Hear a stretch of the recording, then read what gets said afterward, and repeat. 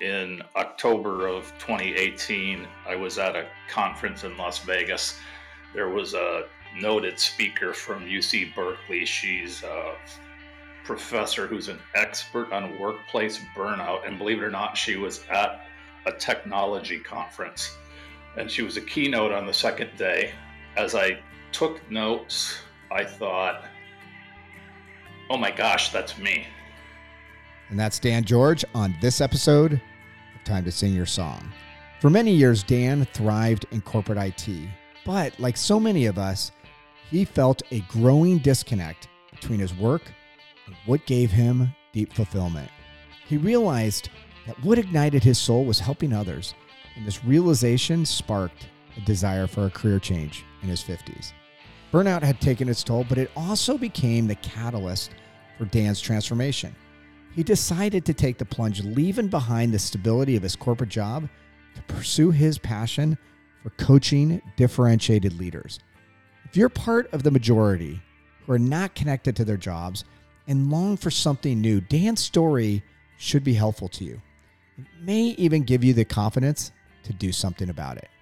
During our conversation, we will cover a number of topics, including what Dan did to prepare for his new career, navigating the financial challenges of jumping from a steady paycheck to doing something new and on your own, a fear that Dan had that, upon retrospect, was totally unfounded, something that had a positive impact on Dan's transition that, upon reflection, surprised him, and Dan's advice for those of you who want to make a change but just can't seem to pull the trigger.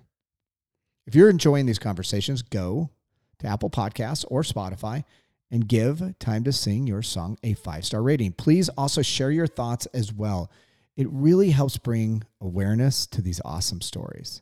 And if you're really inspired, share the podcast with your family and friends and colleagues. I am always on the prowl for new stories of people who are now singing their song. If you have one, or you know somebody who does, reach out to me. Easiest way is to send me an email at mike@timetosingsoursong.com, or you can send a direct message on social media. Mike Kearney on LinkedIn and mkearney33 on Twitter. Okay, let's get to it. My conversation with Dan George. Dan George, welcome to Time to Sing Your Song. Thanks, Mike. Thanks for having me. Good to be here. Yeah, I'm looking forward to this. Dan, you were in corporate for many years. What was the moment, or maybe they were actually moments, when you knew that there was something more fulfilling for you? Well, it's interesting you'd ask. Maybe there were moments, because there were moments, and I'll give you just a few. In October of 2018, I was at a conference in Las Vegas.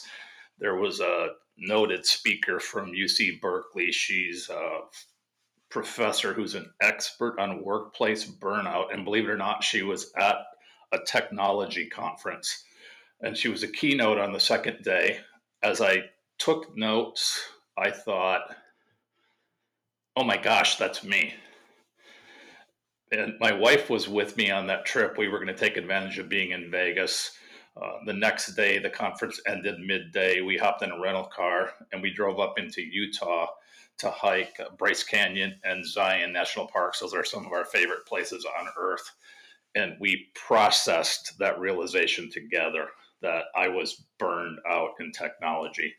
If you fast forward about a year, September 2019, I'm in the second day of an on-site training of my coaching training program, and we could get into that a little bit more later. But I'm sitting on the steps of the Memorial Union in Madison, Wisconsin, looking out at the lake.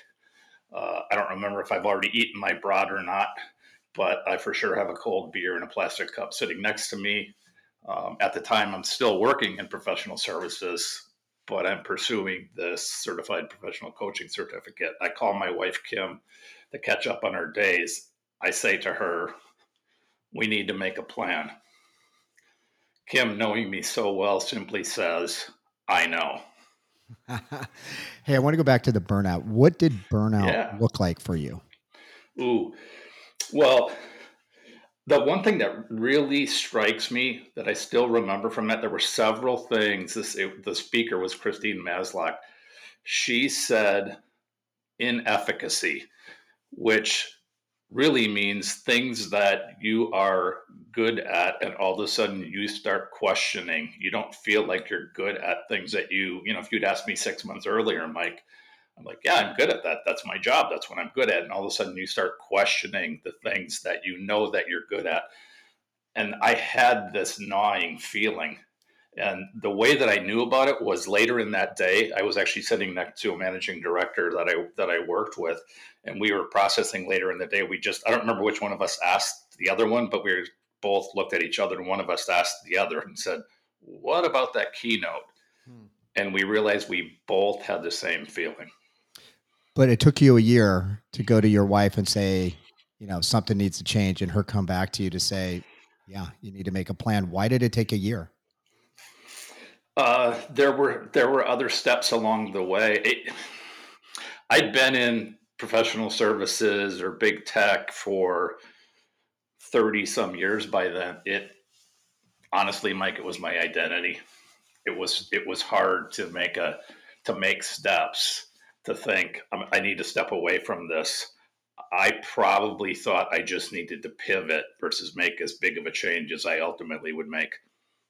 And how'd you know that it was a good idea? And what I'm getting at is, it's one thing to think in your mind, wow, this sounds exciting. I want to do something different. It's a whole different thing to make this big pivot that we'll talk about in a second. But how did you know that it was a good idea? I had been involved in people initiatives in the professional services firm that I was working in. That wasn't my main job, but for a number of years, I'd been involved in people initiatives, and I'd been asked to serve as a career coach. I don't remember, 3 or 4 years before I would ultimately leave. And of course, I said yes. I tended to say yes to those kinds of things. I was always interested in helping people develop. My dad instilled that in me a long time before. And I enjoyed it. But one of the things that really got me thinking about it, Mike, was I reached out to a career coach and I reached out to a mentor internally. And those two women helped me start thinking about things differently. They didn't tell me to leave, I didn't ask about leaving, but we started having conversations that started making me think about, what do I really enjoy? What's the kind of work that I really enjoy? And by talking to someone, an internal career coach, who asked me questions that I struggled to answer in the first conversation, it really made me think about, Dan, what do you really want to do? What do you really enjoy doing at this point? You still have a lot of your career ahead of you. What do you want to do? And it intrigued me. It got me really interested in coaching, and it got me to go back and talk to the guy who asked me to be a career coach. He was a learning and development lead in our organization, and I asked him more about it, and he said, Dan, I think whenever you would choose to leave this organization, it's something you might consider for your career, for the next step in your career. And this was a guy who knew me well, and that was enough for me to start thinking about something else. Dan, I hopefully you're going to be okay if I ask you this question, but how old were you when you went to that career coach? Oh, I'm okay with that. I was probably mid-50s, Mike. Okay. The reason why I asked that question is, I think there's probably a lot of people that, are in their 50s or even their 40s where they're like, I can't recreate myself. What's your thoughts on that question? I would tell them that they are lying to themselves. That they can always find something new and different and fulfilling. Right. And if they would look over, as I say this, Mike, I'm thinking of a conversation I've had with a coaching client of mine. If they would walk to their backyard, if you will, I'm just using a metaphor here. If they would walk to their backyard and bother looking over the fence, the proverbial grass isn't always greener over the fence, but just to look over there and have some conversations, to think about what else is out there. you might still choose to stay. You might still choose to pivot. You might still choose to do some different things internally, but there's absolutely nothing wrong with. I think one of the things that hopefully we'll talk about a lot, Mike, and we're probably getting into it earlier than I was thinking, but that's great, is the power of and. Yeah. Just about thinking about something different, thinking about change does not mean I have to leave my current organization, does not mean I have to cut off everything. Yeah, I would argue even just always thinking about where you're at and where you're going is just healthy. And to your point, it doesn't necessarily mean you're going to leave, and it actually may confirm that you're exactly where you need to be. But always questioning that, I think, is a good and healthy process. Right, right. I mean, think about what's the quote unquote worst outcome. That isn't a bad outcome. Obviously, it's what you just described. Yeah, absolutely. So you talked about the fact that you ultimately got into coaching. So talk about what that looks like. Sure. So I went through this coaching program. And so now what I do is I have a leadership coaching practice. And I coach what I just, this is not original. The term differentiated leader is certainly not original to me, Mike, but I coach differentiated leaders. Those are leaders who value people, separate from safe group thinking, act with moral courage, and lead beyond boundaries. And my clients include senior executives, entrepreneurs, ministry leaders, world class athletes, aspiring leaders, and those in career transition. And then I also do consulting and facilitate training for those clients. How does it compare to your old life? And what I'm really curious of is I'm sure there's probably some things that were difficult in the beginning. So, in retrospect, you're like, Right. ooh, that was kind of hard. Maybe that's not as good as I thought. But my guess is there's probably some good things as well. Right. Right. Well, if I can take let me take a little bit of a step back as I answer that question, because the other thing that I do is I also work for the Fellowship of Christian Athletes, where we serve coaches and athletes. It's a sports-based ministry. I serve coaches and athletes in the middle schools and high schools of Western Lee County here in Southwest Florida, where my wife and I now live. So that's an important piece of it, because as I described, the one of the good things about the change, that'll make sense. So, good things about comparison. One is focus. I get to focus on people and leadership development. I said to a friend of mine I was having coffee with a few weeks ago, I said, if I'm not spending my time developing leaders, I'm not doing what I'm supposed to be doing. I get to do that now. When the last day in the office with the professional services firm I was most recently with, I had turned in all my technology. I was, grabbing my things, and I was about to go have, dinner and drink with a friend. And I ran into one of the women from my team, had been on my team. I had hired her a few years before. She's still there. She's being promoted. She's doing great. I just happened to see her, and she said, "Oh, I'm really going to miss you." And I looked at her and I said to her, "You are my joy here." Mm. And I could have said that to multiple people, to watch, someone be hired and do well, et cetera, et cetera. That's so anyway, I get to focus on that all the time now. I'm curious, did that come out organically? Meaning, like, I'm guessing you probably didn't set your sight on, like, oh, I'm going to help people. It was probably a byproduct of the job that you said, I want to do this more. Is that kind of how it came about? That's exactly how it came about. In fact, if my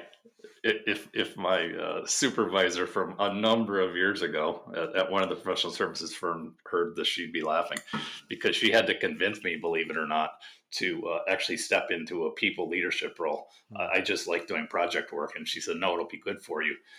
You need the experience." And that's when I realized, oh, I kind of like doing this, but I liked both, and it really came about, Mike, when I was going after a big promotion, and I had to present my case for the promotion, and I had to think about my value proposition. And I put my value proposition as the delivery piece, like relentless about delivery, but passionate about, it wasn't, but it was, and passionate about developing people. Like, both matter. Yeah. And I realized that for me, it was a combination, and you had to be both. I understand the first. I don't live in a world where you can't not do the first, and in the coaching world it's the same thing. But as I got more involved in those people initiatives, the more I did that, the more I facilitated training, the more I had people reach out to me. Dan, will you help me in my career? Can I have coffee with you? Will you serve as my mentor? I was like, oh, this is really wonderful. I'm just ahead of them in the career. I don't have all the answers, but I'm glad to help them as they progress in their career. What I find so interesting about that is that I almost could feel the energy when you were talking about helping these people. And I think one of the things that I would encourage people to do, especially those that aren't happy with the work they're doing, is that there probably are some bright spots. Those things during the course of the day where you're like, oh God, I love this. And maybe just kind of go a little deeper on those areas and see if that is something you potentially could do. Because what you have done is you took a career where you were able to start to develop people, get opportunities to facilitate, coach, where you're like, this is something that I really enjoy doing and I want to make a career out of it. So it wasn't, it was certainly a leap for you, but it was something that you actually had been building skills for over many years. Right. Can you talk about what you did to prepare yourself for this new career? Because a lot of people, in my experience, start to understand the things that they would like to do. And they understand kind of maybe even the deeper why, but they get stuck on, okay, now how do I make it come alive? So what were some of the things that you did to prepare yourself? So I'm still at the professional services firm. I honestly am not thinking that I'm leaving at this point necessarily. Okay. In the beginning, I'm still thinking and at this point, Mike. Yeah. I still have in my head that I'm going to pursue coaching, and I knew that there was an avenue where I could stay at the professional services firm, and they would allow me to have my own coaching practice. Of course, you have all the ways of separating. You can't do certain things, or right, you separate from that. That's, of course, I knew all those things. That was not going to be a problem. So I had every intention of doing them side by side. But still, you have to prepare yourself and think, okay, well, how do I go about doing this? And I thought, well, if I want to be a coach, if I were to hire a coach, I wanted someone who had done some training, who didn't just hang a shingle. I wanted someone with experience. So I thought, having done all this training, facilitating training myself, I thought, I need to be trained. I need to have been coached myself. I need to do what I'm going to ask other people to do. Not everything, but when I look back, I think it was really important that I'd had a mentor who I could talk to over the years, who knew me pretty well internally. I had people externally who knew me pretty well, and I started talking to them about changes, and I gave them. They knew they had permission to speak into my life. Basically, right. You can tell me if you think, as I'm making some of these steps, you ask questions. But I said it earlier, that career coach internally, I only probably talked to her, I don't want to exaggerate here, I bet 3 or 4 times. But it helped a lot. And when leaders in the firm offered to help me, just period, offered to help me, people that I respected offered to help me, to connect me with someone, I always said yes. I always said yes. So I can think of the person who was, the chief people officer, in effect, offered to connect me with somebody, a partner in France. He said, this is someone you should really know. And this guy didn't know me from anybody, and he would make time for me once a month. And I would have swept the floor to work for that guy, Mike. So I just, those kinds of inputs from other leaders, they probably emboldened me, I think, is what happened, Mike. Yeah. I didn't realize it, but when I'm telling you the story, I realized that emboldened me. And I finally took the step of, I'm going to enroll in a coaching program. And I enrolled in the coaching program without knowing whether my firm would pay for it. And it wasn't a cheap coaching program. And in the end, they didn't pay for it. I ended up writing the check. What I find interesting about this is that, first, you said, I just said yes to any conversation, anything I needed to do. But then the second thing is you put your own money into a coaching program. And my guess is when you jumped in that coaching program, you had no clue exactly how that was going to, I don't know, result in after you went through that coaching program, whether that was doing coaching internally for this organization or doing it on your own. And then the other thing that I find fascinating is you actually let yourself be coached so that you understood what it was like to be put into that position. All of these things are just taking small and big actions, but to move it forward without even an understanding of exactly where it was going to get you, which I think is pretty powerful because I think sometimes people are so focused on the destination versus just starting. Right, right. And I'm a big sports fan, Mike, and I grew up in Wisconsin, so I'm a huge Green Bay Packer fan. Not necessarily a great year to be a Packers fan, but Yeah. I'll hold on to that. And I remember this clip from when the Packers won a Super Bowl in the '90s, and Mike Holmgren's the coach, and he's in the locker room, and I don't know what game they just won, a big game, maybe to get to the playoffs, maybe in the playoffs, and he tells the team, remember, it's important to enjoy the journey. It's important to enjoy the getting there. And, our career really is a journey. Where are we getting? Like, what's the destination? There really isn't a destination. Right. Right. Well, and you had said earlier, which I thought was interesting, is like, what's the worst that could happen? So you enroll in that coaching program. Yes, you made a financial commitment, but had it not led you to where you are today, you still would have picked up some unbelievably valuable skills that would have made you a better leader. And so once again, I think sometimes people get so hung up on just taking the first step, enjoying the journey, because they think it needs to kind of fit inside a perfect box to get them to that end destination that they're looking for. Whereas you jumped into it, and then it took you to a place that brings you a lot of joy nowadays.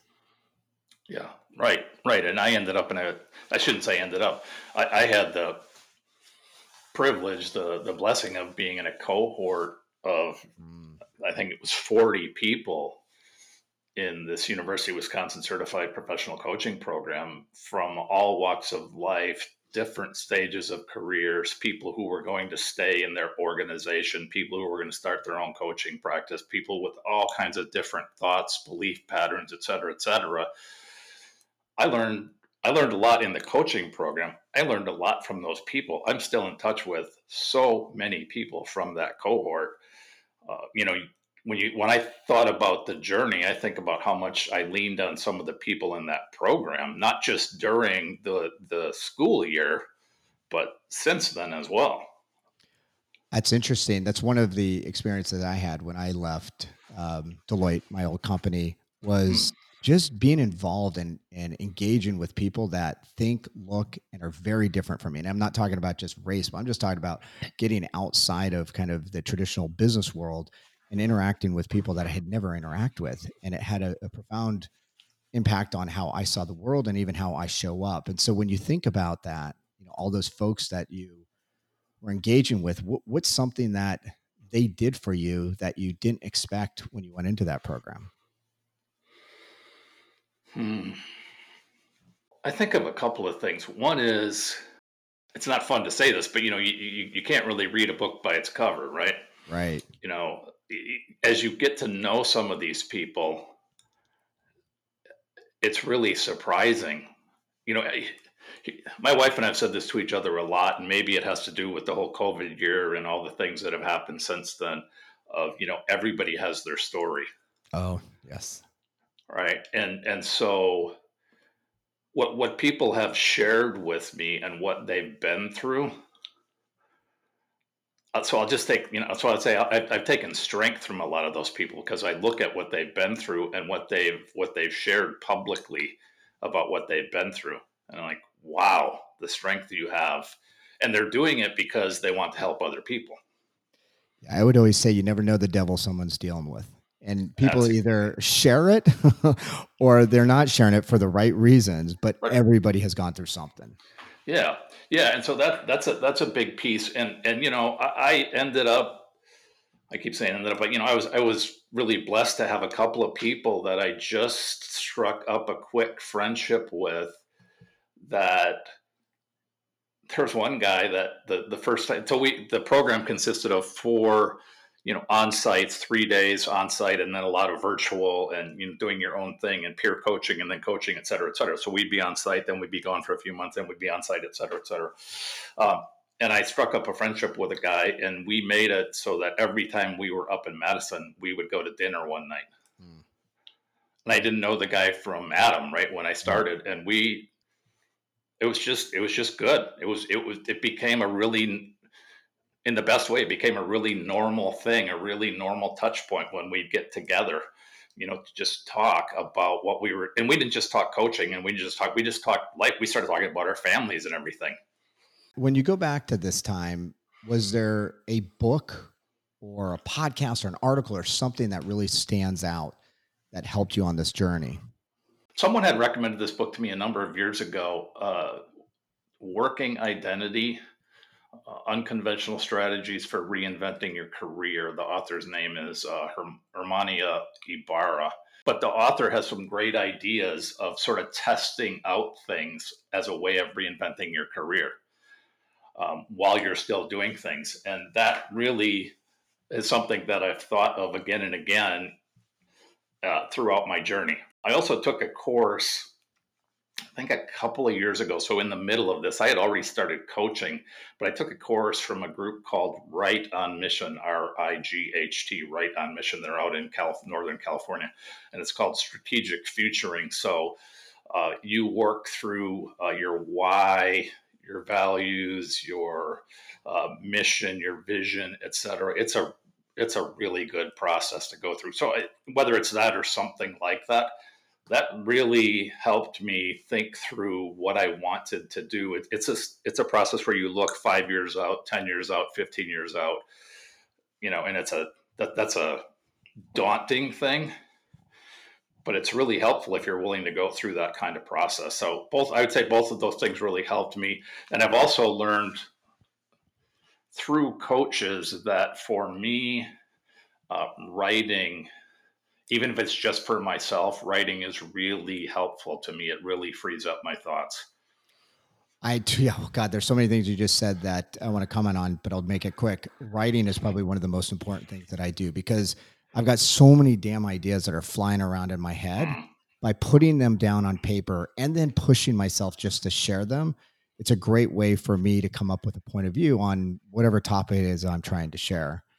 And then the second thing, or actually it's the first thing that you said, was Working Identity. I've never heard of that book, but I'm going to check it out because this idea of experimentation, I oftentimes would call it like prototyping, like using design thinking and applying it to your life, is an incredible way of figuring out where to go. Because once again, everything that I've ever done in my life did not work out the way that I thought it was going to. And it's usually doing something and then getting input, good or bad, and then adjusting is the way that I've gotten to where I've gotten to. And I don't think it's any different when you're trying to do something new. It's like, try it out. Once again, what's the worst thing that could happen? Use information to figure out where you need to pivot or keep going, or even stop what you're doing. But if you don't do it, you could plan and read and do all these things all day long, but if you're not doing it and getting that input, you're not going to necessarily know where to go. So this idea of experimentation is a great one.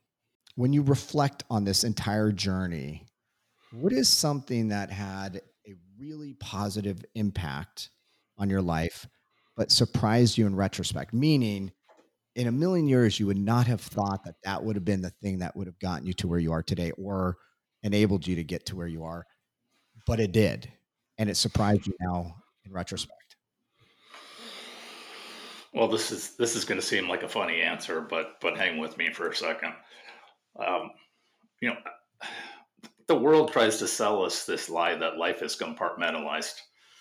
So I would look at your question and think I have to answer Mike's question in relationship to my career. But my answer is this. My wife and I bought a Class C RV in 2020. So you and everybody else. Yeah, well, no, I know. Believe me, I know. Believe me, I know. So we did it so we could travel. We love to travel. So we drove out west a bit. We visited some extended family out in Colorado. Went to Estes Park, went to Rocky Mountain National Park, did some state parks. Did some state parks around us. We lived in Central Illinois at the time. We did we escaped the Midwest winter for a month in an RV park down in Brownsville, Texas. We went and visited my sister and brother-in-law, and my wife and I just spent we spent a lot of time driving an RV, Right. and I knew it before then, but obviously you can coach remotely a lot. Almost all my clients are remote. And my wife, she's a payroll and HR manager for the largest construction trade services company in Champaign-Urbana, where University of Illinois is. That's where we lived before we moved to Southwest Florida, where we are now. And that's where she discovered that she could work remotely, and they're fine with her working remotely. So it actually freed us up. And I think it got us through a lot. By the way, we sold our RV after a year, which you could probably say the same thing you said a minute ago, Mike, as did probably a lot of other people. But it actually, we met so many nice people. We had our friends that we've known for 25 years came down to Brownsville for 2 weeks. We had such fun doing that. And you might be like, well, how does that have anything to do with your journey? I did a heck of a lot of thinking in the times that we traveled. I do a lot of thinking while we're hiking and in the national parks and things. I've actually done some things where my wife and I are hiking through a national park or hiking somewhere, and she'll say, "Are you thinking about work?" I'll be like, "Yes." And I need you to help me remember 4 things because I have nothing to write on. So anyway, it seems like a funny answer, but it really, I think it helped sort of keep my sanity, and it was good for the two of us. And I think that helped trigger our move away from Illinois to Southwest Florida, as crazy as that might sound, which has been wonderful for us, and not just because of the weather down here. It's been wonderful for us in terms of community and all kinds of other things. Yeah, I was going to ask this question later, but I'm going to ask it now. How important was your wife's support in you making this big change? Oh, it was huge. My wife and I have been we started dating in high school, so that should give you an idea. But we're basically one team. But the last few years, no questions asked, have been the hardest few years of our lives, and that it's nothing about our marriage, but just the things around us. We were in a church for 23 years in the Chicago area that just sort of blew up. We had to fire the senior pastor for cause. I was an elder at the church. We decided to move away. So just to sort of heal from that, we just a lot of things, when you do that, you lose community, right. All those things. Anyway, I won't get into the deep part of that, but so really hard. But so I would say, apart from, my faith in God and just knowing that he doesn't change, having my wife with me through all this has been really important. So then if you've been listening to the story, you think, well, holy cow, then Dan, you made all these changes and you just told us that these last few years have been really hard. But the changes that we've made haven't been the hard part. It's been external things that have happened around us. So it's been really important for my wife and that my wife and I have been on the same page. I'll tell you one little story, Mike, in terms of the change. The last piece of the change of leaving corporate, I'm standing in my home office. We lived in Champaign-Urbana. I am standing at a standing desk, which I do all the time. And I had my door open so my wife knew I wasn't on a call, and she walked in, and I'm just hanging my head staring at my desk. And she says, "What?" And I just shook my head, and I said, "I feel like I'm set up for failure. The project I was on and the thing, it just wasn't going well." And I'll skip to the end of the story. We talked for a little bit, and she says to me, "What are we waiting for?" You gotta love it. And I said, "Yeah, you gotta like that, right? You gotta like that." She's the one like, let's pull the trigger, right?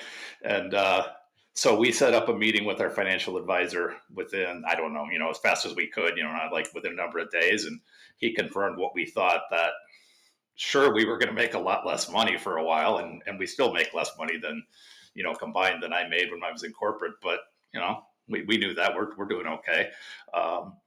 But we made the decision then. That was in early December, and by the end of the holiday break, I was on the phone with my boss telling her that I was going to resign, and by early February, get this timing, Mike, early February 2020, let that sink in for a little while.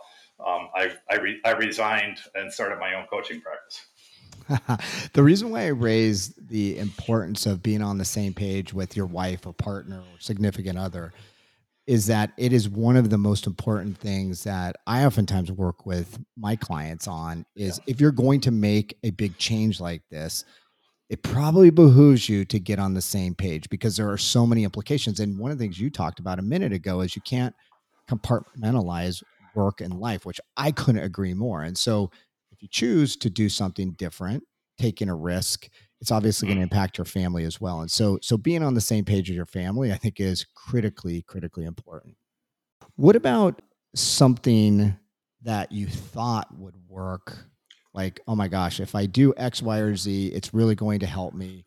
But now in retrospect, you're like, nah, that probably was not the best idea or the best path forward. Anything that comes to mind? Yeah, and probably just disappointing too. I really thought, well, one, I thought I'd be able to do these two things side by side for a while. Obviously, that didn't last for very long, and it's okay. Yep. Doing the two things side by side, I knew where my heart was pretty quickly, so that was easier than, that wasn't that hard. But I thought that I'd be able to pick up business from a number of former colleagues who I mentored and helped in their careers. And not that there's been none of that, but there hasn't been much of it. And I realize they don't understand the value proposition, Dan. Right. And so, one, I have to not take it personally, and then I have to think. Not that everyone has to come do that. They're not all going to do it, but I also have to think, well, that's a nut for me to crack. Not again about a particular person or group of people, but why don't they understand the value proposition? What is it about some of the orgs or some of the group of people that wouldn't understand the value proposition? I mean, I have my ideas about that, but I got to do some thinking on that. That raises a really, I think, important point, which is you walk away thinking that you'll be able to, in this case, rely on former colleagues who potentially totally see the value because, of course, why wouldn't they? You've been helping them all along, but it probably pushed you, I'm guessing. I don't know if this is true or not. I'd love for you to comment on it, but then to maybe think creatively about how you get clients elsewhere. And so in the end, it probably helped you because, it identified an area that you needed to invest in that would yield dividends, i.e. clients down the road. Is that true or not? Yes, it is true. And what ends up happening, or what's happened for me so far, is connections that I've made have led to other clients. A comment here, a lunch there, and someone makes a comment, and all of a sudden I think, oh, I should go talk to those people. Why have I not talked to those people? Right. And I've multiple times I've driven away or hung up from a call and thought, as a client has said, yes, we want you to hire you as a coach, or we want you to do some training, or at least you're headed in that direction. And I've thought, this is not what I thought it was going to look like, but that's great. That's great because it's somebody it's a founder who's got a small consulting company who's doing this, and I get to come in and just help them in the process. And I think, wow, this is great. I never would have thought that this is what I was going to do. But what a great opportunity, and I often think of coaching like this, Mike. I think about people inviting us along in their journey. This is one of the reasons that my coaching practice is called Front Seat Leadership, because they're driving and they invite us into the passenger seat to make some observations and help them as they drive. First of all, I agree with everything you said, and it keeps going back to this notion of just experiment and do things and it will work out. But an example I think that's real time right now is a lot of people are being laid off, and I get calls, it seems like almost daily, from somebody that I knew from my past that's asking for some advice and guidance. And the thing that I've learned, and I think this applies beyond just being laid off, it's just more about finding opportunity. It's not necessarily somebody that's in your network that's going to help you. It's somebody that is in your network that knows somebody else that they're going to connect you with, that you will never in a million years have thought that that individual would be the one that would help you. Because oftentimes when people call me, I'm like, you know what, I really don't have something directly that I could provide to you at this point in time, but I know somebody that really could help you. And then I make that connection. And invariably, that's the individual that ultimately helps that individual that's looking for help. And I think that's no different than, when you're in business for yourself. It's like, relying on your network and then their network. Right. Right. And I don't remember who it was, but I just had this conversation with someone in the last few days about connections. And I realized this is what I did in professional services. Of course, you help your clients, of course but a lot of what I did and tried to do was be a person who could connect people to someone else who could help them. I wanted to be a person that, right, you always want to be the person that they'll call and go, oh, okay, I think this person could help you. Let me introduce you to that person. And if they can't help you, come back to me and I'll see if I can't find someone else. When you look back, was there a fear, like when you sat down with your wife and you said, let's put together this plan, was there a fear that you had that now you believe was unfounded? Yes, the first one and the biggest one that comes to mind is, will people pay for my time? How much will they pay for my time? And when you start coaching, when you're going through the program, you just need to get coaching hours and you coach peers and that counts. And you can do pro bono coaching and that counts. And then you ask someone to buy you a drink at a coffee shop and that's paid coaching. And then you have to get to real money. And I remember when things really changed for me, I had a client, I'd known him for years. He was waiting for me to become a coach. He was going to start his own business. And that's when he decided he wanted me to help him. And we got through the first session of a 6-session coaching engagement. He asked if he could share some feedback at the end. I, of course, said yes. He said, Dan, you need to charge more for your coaching. That's awesome. I love that. Isn't that great? Yeah. He then went on to tell me what he thought I could charge and why I should charge that. And I now basically charge what he said I should charge, and I don't really have problems with that rate. I mean, and there are going to be people, you've probably come across this, Mike. There are going to be people who balk at the rate. Yeah, I don't work with them. Yeah, that's the answer. That's the answer, right? I mean, and it's not because it's just that's my rate. I think that's exactly right. Right. Exactly right. That's but it the value was I so provide. good of him to say, Dan, you need to charge more for your coaching, and here's why. Put up a poll that basically said, I think it was the stat is like 75% of people are not connected to their job and 19% are miserable. God, the word miserable, like miserable is not good. Like, so if almost 20%, 1 in 5 people are miserable in their work, that's not good. And that means there's a lot of people that like to do something else. And so then I asked the question, like, what's holding you back? And I think you're given like 4 choices. So it was like financial, like the money. I got a wife, a kids, a mortgage, college, all that good stuff. I don't know what I would do. I don't have the confidence. And the last one was judgy family and friends. By far and away, and I think it was like 63% was financial considerations, which that's the thing I keep seeing coming up over and over. Like, once again, I know what I want to do. I know why I want to do it, but oh my God, I got to pay the bills. And so I'm curious, how did you get over that fear? And maybe what guidance or advice would you have for people? And that's a real fear. I mean, like, geez, I do have a mortgage. What would you tell people to do in those circumstances when money is in the way? I would tell them, one, hire a financial advisor if you don't have one. And then establish financial goals. Once you've done that, and to do that, once you do that, rather, you can determine what financial levers you can pull. And when I thought about it, Mike, I think, this is how I managed a lot in the marketplace and how I help people navigate what seemed like emotionally charged problems in the workplace. Yep. You look at the facts, determine what levers you can pull, look at what would likely happen if you pulled each of them, and then choose a course of action. So if someone listening, I'm not suggesting there aren't other things you could do, but if someone listening to this says to themselves, that's too hard, then I suggest they don't actually want to make a change. I'm, I'm not suggesting they don't have bills. I'm not suggesting they could, well, that's easy, Dan. You're, however old and your kids are out of college and do.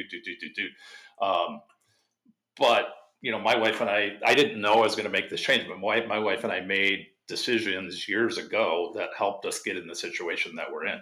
I totally agree with what you just said. Well, first of all, I agree with everything. Hire a financial advisor and make a plan. And I think one of the things that's implicit in a plan is the notion of time. Like a lot of times people are like, oh, well, I just want to burn the bridges and just go now. Well, that's not practical for most people. So when you're doing the planning, if you were like, okay, I want to do this, those levers could be things like, maybe I need to start minimalizing. Maybe I need to start selling stuff that don't bring me that much happiness. Listen, I was in a great position. I had an incredible job, so it's hard for me to talk about this. But one of the things I did is I sold our cabin. We had a cabin up in Tahoe, and I was like, well, this costs a lot of money. And if I at some point in time want to make a decision where I could do things on my own, I need to cut my costs. I had a 13-year-old car that people would laugh at, but it's like, it works. Like, I don't need to go buy the latest car, but there are things that you need to do from a potential minimalization and just cutting costs. But I also had a timeline of several, God, I think when I first thought about kind of my next thing, it took me about 7 or 8 years to get there. And there was a variety of reasons for it. But I think the other thing is just put together a plan, think about your time, and then execute. And so I think that's really wise advice. What about, and maybe this is kind of a macro question before we get to our last one, but beyond financial considerations, and maybe you could even expand on it if you want. But once again, if you go back to those stats that I was sharing, 75% are not, connected to their job and 19% are miserable. What advice do you have for someone who wants to pivot in their career, but once again, can't seem to pull the trigger? I would say don't go it alone. Invite someone on your journey. So get someone in your corner. I'm thinking of a coaching client when I'm sharing this as a coaching client from a few years ago who was just struggling where they were. Find someone to encourage you,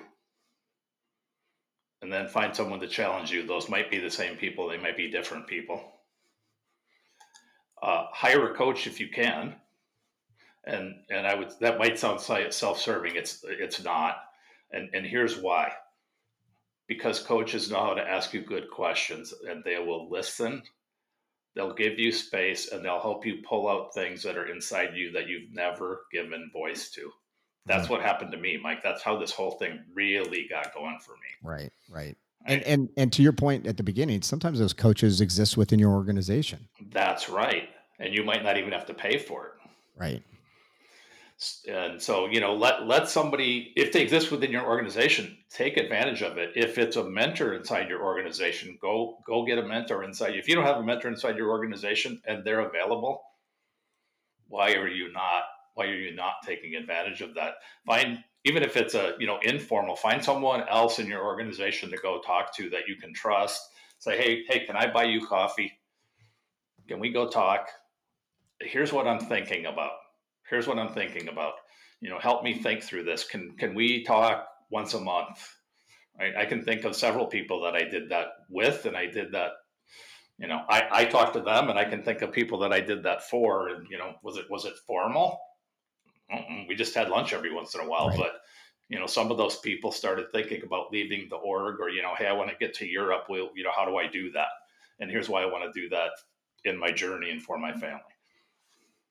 Yeah, one of the things that I oftentimes tell people is look at somebody who's living the life you want to live. And there's a high likelihood that you may not know them.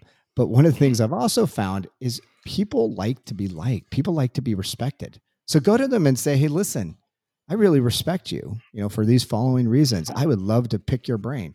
And what I have found is invariably more times than not, people will say, yeah, absolutely. And if they don't, that's okay. There's a lot of people out there. Go to the next individual. And so don't necessarily restrict it to the folks that you know. Go find the people that are living that life you want to lead. Just ask them if you could pick their brain. Yeah, I like that a lot. When I created Time to Sing Your Song from Led Zeppelin, Ramble On, one of my favorite songs ever. I don't think I've said that in a while, but I always love bringing up that song. The reason why I did is because I wanted to create a platform where people wanted to pivot in their life, wanted to lead a different life, weren't necessarily unhappy with where they were at, but they knew that they could craft a better life, which is obviously what you've done. You've not only doing work that brings you a lot of fulfillment. It sounds like you've got a lot more flexibility. You've got an incredible wife, by the way, and now you live in sunny Florida. So is there a song, or maybe better said, what is a song that brings to life your journey? Mm-hmm. Well, I'm gonna cheat slightly. I'm gonna give you a two-part answer, Mike, because there's a song at the beginning and there's a song that I think really captures it right now. I would say going into the journey, there's a song called "Honestly" by the City Harmonic. It's a band that was out of Hamilton, Ontario, Canada. The songwriter asked the question whether he could let go of all that God had given him and really just be God. And in the song, he basically invites God to shake his foundation, even to break him. And I remember playing the song for a Romanian pastor friend of mine. I was driving him to Midway Airport after he visited with us for a church conference. And he said to me, he goes, that's a really dangerous prayer. And little did I know that God would let my foundation be shaken over the next 5 years. I still listen to that song, by the way. Wow. But it's a good one. It's a good one. It's a little scary, but it's a good one. But I would say most recently, in the midst of the journey, the song that really captured it all is a song called "Burn the Ships" by For King and Country. It's a band of the two brothers. They're originally from Australia. They, of course, like everybody now, live in Nashville, Tennessee. One of the guys wrote the song when his wife was accidentally became addicted to painkillers, and there was so much shame in the journey that sadly many people have to walk. So he wrote the song to tell her that she could leave the past behind. And the idea of burn the ships. I think it was Cortez in the Spanish expedition to Mexico. He burned the ships because he knew his crew was exhausted and he didn't want them to give up. Like, you have no choice, right? But I grabbed onto the song in the aftermath of all the stuff my wife and I had happen when we were leaving our home church and moving and all those kinds of things, with that same thought, right? Burn the ships. We're going to leave all this stuff behind. Not that it was all bad, but there's no choice. We're not going backwards. Not going back. Not going back. So for me, it's burn the ships. And now I listen to that song, and it's like a little. It's more than a little. It's a victory song for me. I love that. I love that. Well, Dan, thank you very much for your honesty. You've given a lot of ideas. One of the reasons why I wanted to have you on is because I think you're representative of so many people that want to do something different. I also love the fact that you made the decision in your 50s, and you show that, even though you've had a long career, you can pivot. So just because you're in your 50s and maybe nearing retirement, you are a perfect role model for somebody that's made it happen. And I love the fact that you're kind of helping people and kind of true to, who you are as an individual. I think just even reflecting on this conversation, you've shared some things that will help give people a confidence to take a leap. And one of the things I would say is, if anybody needs help, you've heard Dan's story. This is what he does for a living. So reach out to him. And so, Dan, with that, if somebody was like, oh, I got to talk to Dan and I would love to talk to him potentially about coaching, how could they reach out to you? Yeah, well, you can find me on LinkedIn. It's Daniel M. George. It's CoachDanGeorge.com for my coaching, and I'm on Twitter at there'd be a long story to this, but it's at CAPTSCRUB, CAPTSCRUB. So you can find me at any of those places. Awesome. Well, thank you, Dan. Thank you, Mike. Dan, thank you again for sharing your story and advice for people who are looking to pivot in their career and even in their life. I'd encourage everybody to check out Dan's song, Burn the Ships by For King and Country. And if you liked my conversation with Dan, go back to past episodes to hear other amazing stories of people who were lost or broken and now are singing their song. Big thank you to everybody who listens to Time to Sing Your Song and being part of this community. My goal is to help everyday people like you and me use the hard times as a catalyst to create a life that we were all meant to live. Until next time, start singing your song today, because as the anonymous quote goes, when tomorrow comes, this day will be gone forever. In its place is something that you have left behind. Let it be something good.